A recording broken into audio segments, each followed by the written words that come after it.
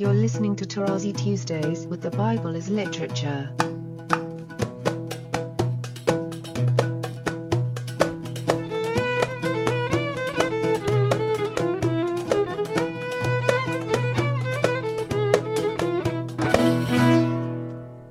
Hi, this is Father Mark Boulos, and you are listening to Tarazi Tuesdays with the Bible as Literature podcast.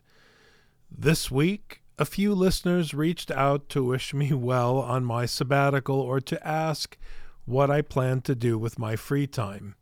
First, please be assured that I will not be eating ice cream. Second, as my oldest Palestinian cousin Tina said while doing manual labor at St. Elizabeth, I'll sleep when I'm dead. In her honor, let's make good use of the time, because the days are definitely evil. Teaching is about conveying facts from the text, not your ideas about the text, let alone your institutional narratives. On a personal level, you want to talk about the narrative or narrative context because you want to give yourself importance. On an institutional level, if you take just 5 minutes to stop gossiping about or psychoanalyzing each other, you'll discover that your obsession with narrative is all about the Benjamins. You fund the Tower of Babel, thus it is utterly disgusting. And that, Father Paul explains this week, is the price we are paying in so-called Judeo-Christianism. Just watch TikTok, Habibi. Thankfully, the God of Scripture is not mocked in his syntax. What is written cannot be undone for those who have ears. The canonical syntax of the original consonantal Hebrew text is a fact unless you want to go back and dream about your facts while sleeping with the New York Times. Sleep well. Make-believe stories, even the scary ones, are for children. Lexicography, on the other hand, is the transmission of facts. Facts are common and accessible to all. They stare back at you from the page, just like canonical syntax. As Father Paul has said for decades, biblical Semitic consonants are situated on the scroll like the organs of your body. No NATO narratives are required. So before launching into the exciting developments I mentioned last week, Father Paul will spend some time explaining once and for all why the syntax of the Hebrew canon and not the Septuagint is our canonical reference for word study in the biblical text. I am delighted to introduce Father Paul on the Bible as Literature podcast, Tarazi Tuesdays. Obviously, I'm going to share my take on the matter with you. People have their own theories. You have even extreme theories, which obviously I do not endorse, that Torah was produced in Alexandria on the basis of the teaching of Plato in the Republic. Here we go for Plato. I mean, my problem with this theory is that content-wise, it doesn't fit. And it took me over 1 year, but at the end I prevailed with Professor Gregory Doudna. So I'm not bad after all. I think B- would be a good grade for me. that somehow it doesn't fit because it is speaking against institutions. And this is how I proceed. And Blaise Webster picked this up in his review of Professor Abu Sha'ar's book, where the reference is the textual story, and that's all you have. You don't have outside references. And you have to do your best to figure out why and how and where these writings came about. And that is the price we are paying in so-called Judeo-Christianism that is patterned after Herod and the Sadducees. Pharisees are not that bad as we like to present them, especially the Orthodox. They hit on the Pharisees, but they say the Sadducees were priests, and in Orthodoxy, priests are really good people and necessary and so on. But that is the trouble. You have this combination of temple and king. You could see that the story of the actual Herod and the actual Sadducees reflects a position which is against the grain of scripture that criticized the king and priesthood. I can only suggest to you, friends, so I'm asking you to listen carefully to what I'm saying, and the decision is yours. But your handicap, and I want you to realize that, because to say, well, I heard Father Paul and it's a good idea, I agree with him. You cannot agree with me because in your mind, the reference is the canon of the Septuagint. Open any Bible. Like I have the program. Even when I open, because it has the same system, you click only on the different language. Even the Hebrew is put along the Septuagint canon. And that is something that is practically, to my mind, even if you beg me and kiss my hand and go on your knees, said, we really got you, Father Paul, I don't trust you. It's impossible. Because you were trained and you are still training the people in Sunday school to speak about the 4 major prophets and the 12 minor prophets. Notice the words we use. Major prophets and minor prophets.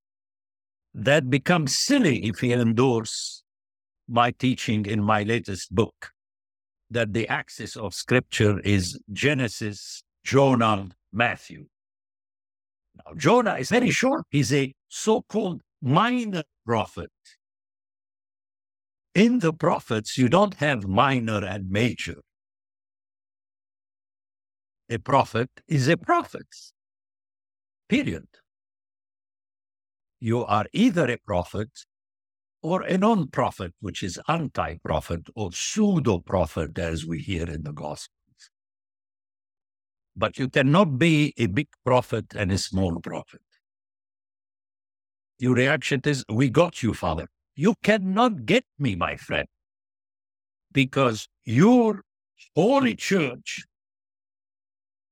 uses the term bishop, archbishop,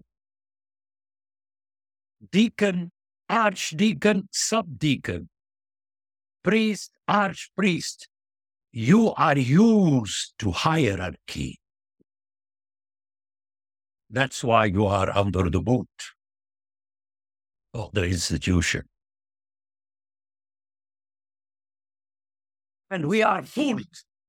Like the bishop decides, they send a message to a deacon, well, we're going to make him archdeacon. And then he said axios, and everybody says axios. You know that, friend. So our mind is taken by that. You have subdeacon and archdeacon and deacon. The English is English and the French is English. The poor Arabs, because they are stuck with the Greek, the subdeacon is called in Arabic. We write it down, ipodiakon. So we transliterate the Greek word and we write it in Arabic, which is so ridiculous because we don't do that with the priest. And that is something you have to realize when you're listening to me. You cannot perceive what I'm saying through the mind you have. Here I sound like the Apostle Paul in his letters. He tells the people you're not bad, but what he means is that you are very bad. Erickson, when people would say, you know, the Philippians were the most beloved people for Paul because he really told them, you are very good. And then Erickson, with a nice smile of his, the Viking who became Orthodox, he would say, well, my friends, this could mean that you've been doing well until now, and I want you to be better.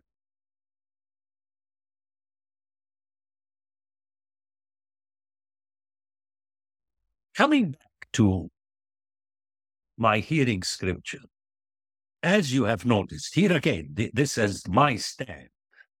You can do whatever you want with it, but don't use a NATO scholar against me, but the others say something else. I know that, my friend. I was around and I started teaching before you were born. I know that.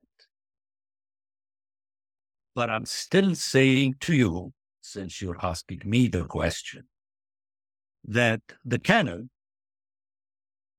and here, for instance, Professor Abu Sha'ar does not agree with it, and I respect him. You know, he has a different view. That's fine with me.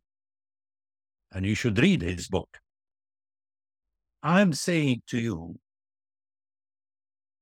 not only the structure of the books are intended, the structure of the canon as intended. Review my latest book where I point out that Jeremiah and Ezekiel are at the center of the Hebrew scripture, meaning the Hebrew canon,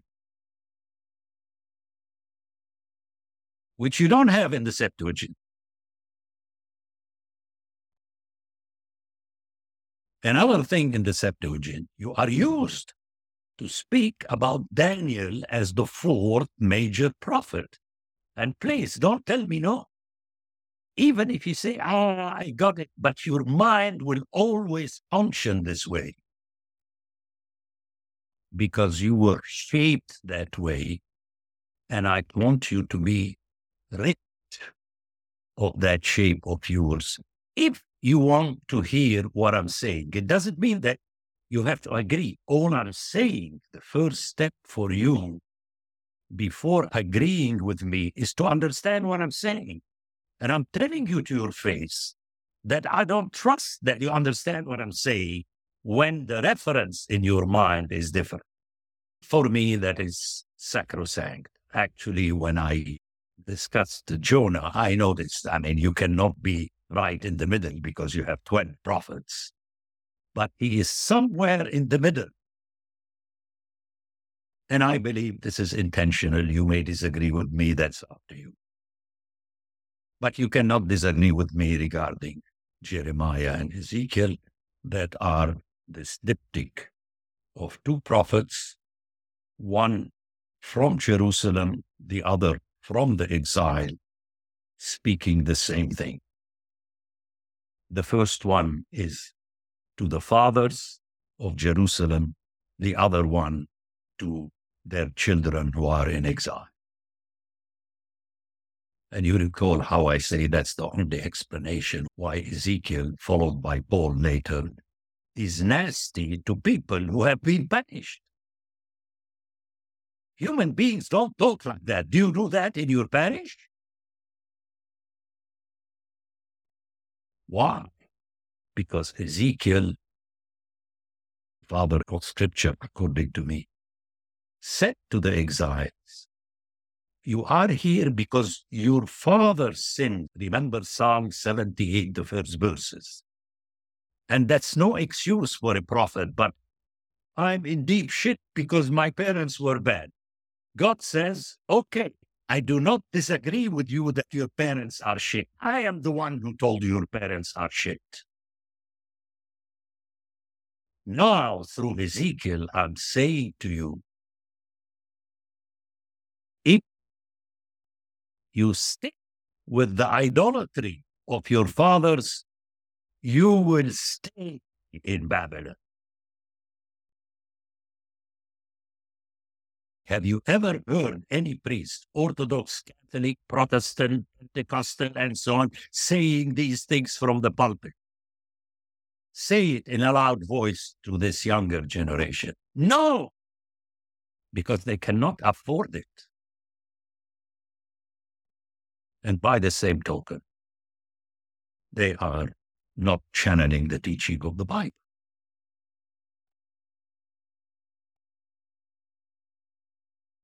In the so-called, let's call it the Hebrew canon, and you have it in Luke,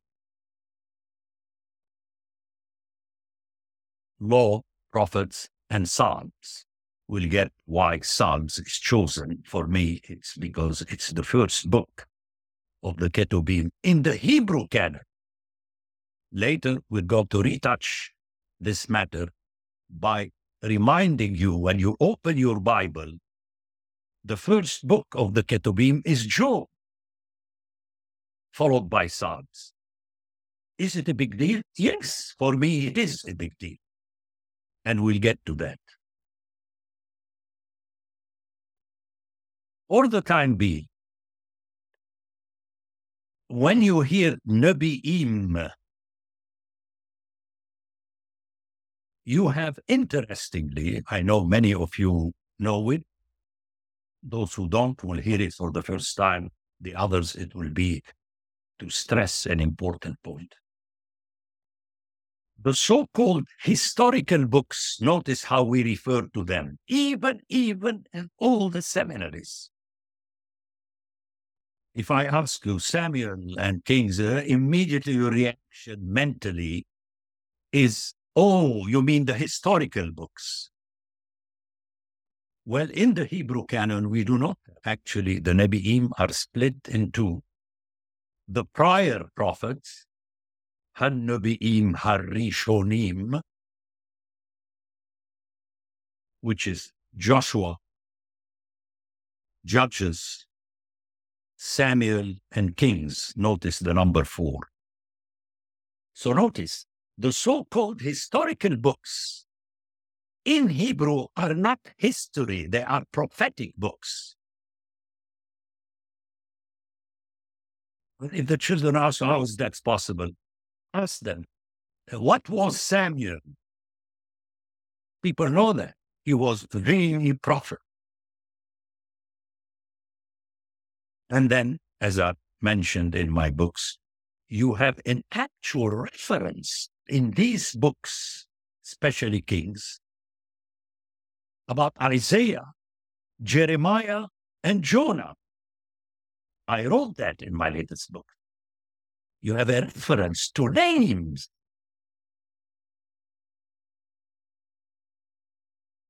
So these are the prior, or the earlier, I prefer prior, and the other one, the latter with double T, which is Han-Nebi'im Asaronim,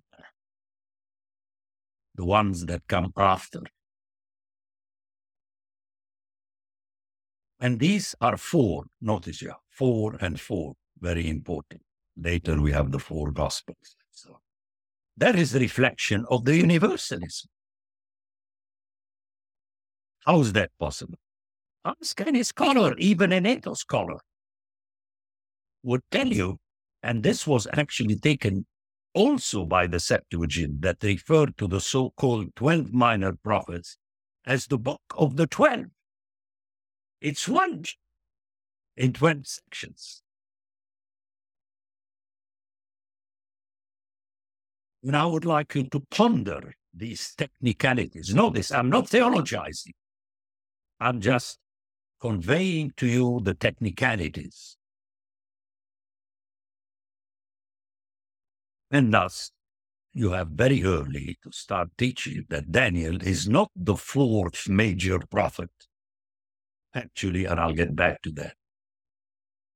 Daniel is never referred to as a prophet.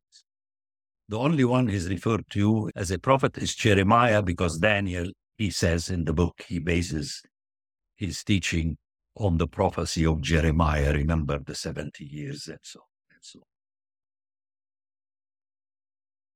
And these things, friends, have to become functional in your mind before you open your mouth. Don't think that if you're taking notes, you can say these things next Sunday. You have to digest this. You may not quote me on that. Because if someone asks a question, you cannot tell them, well, let me call Father Paul.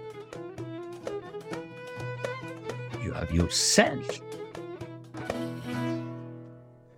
The Bible as Literature is a production of the Ephesus School Network.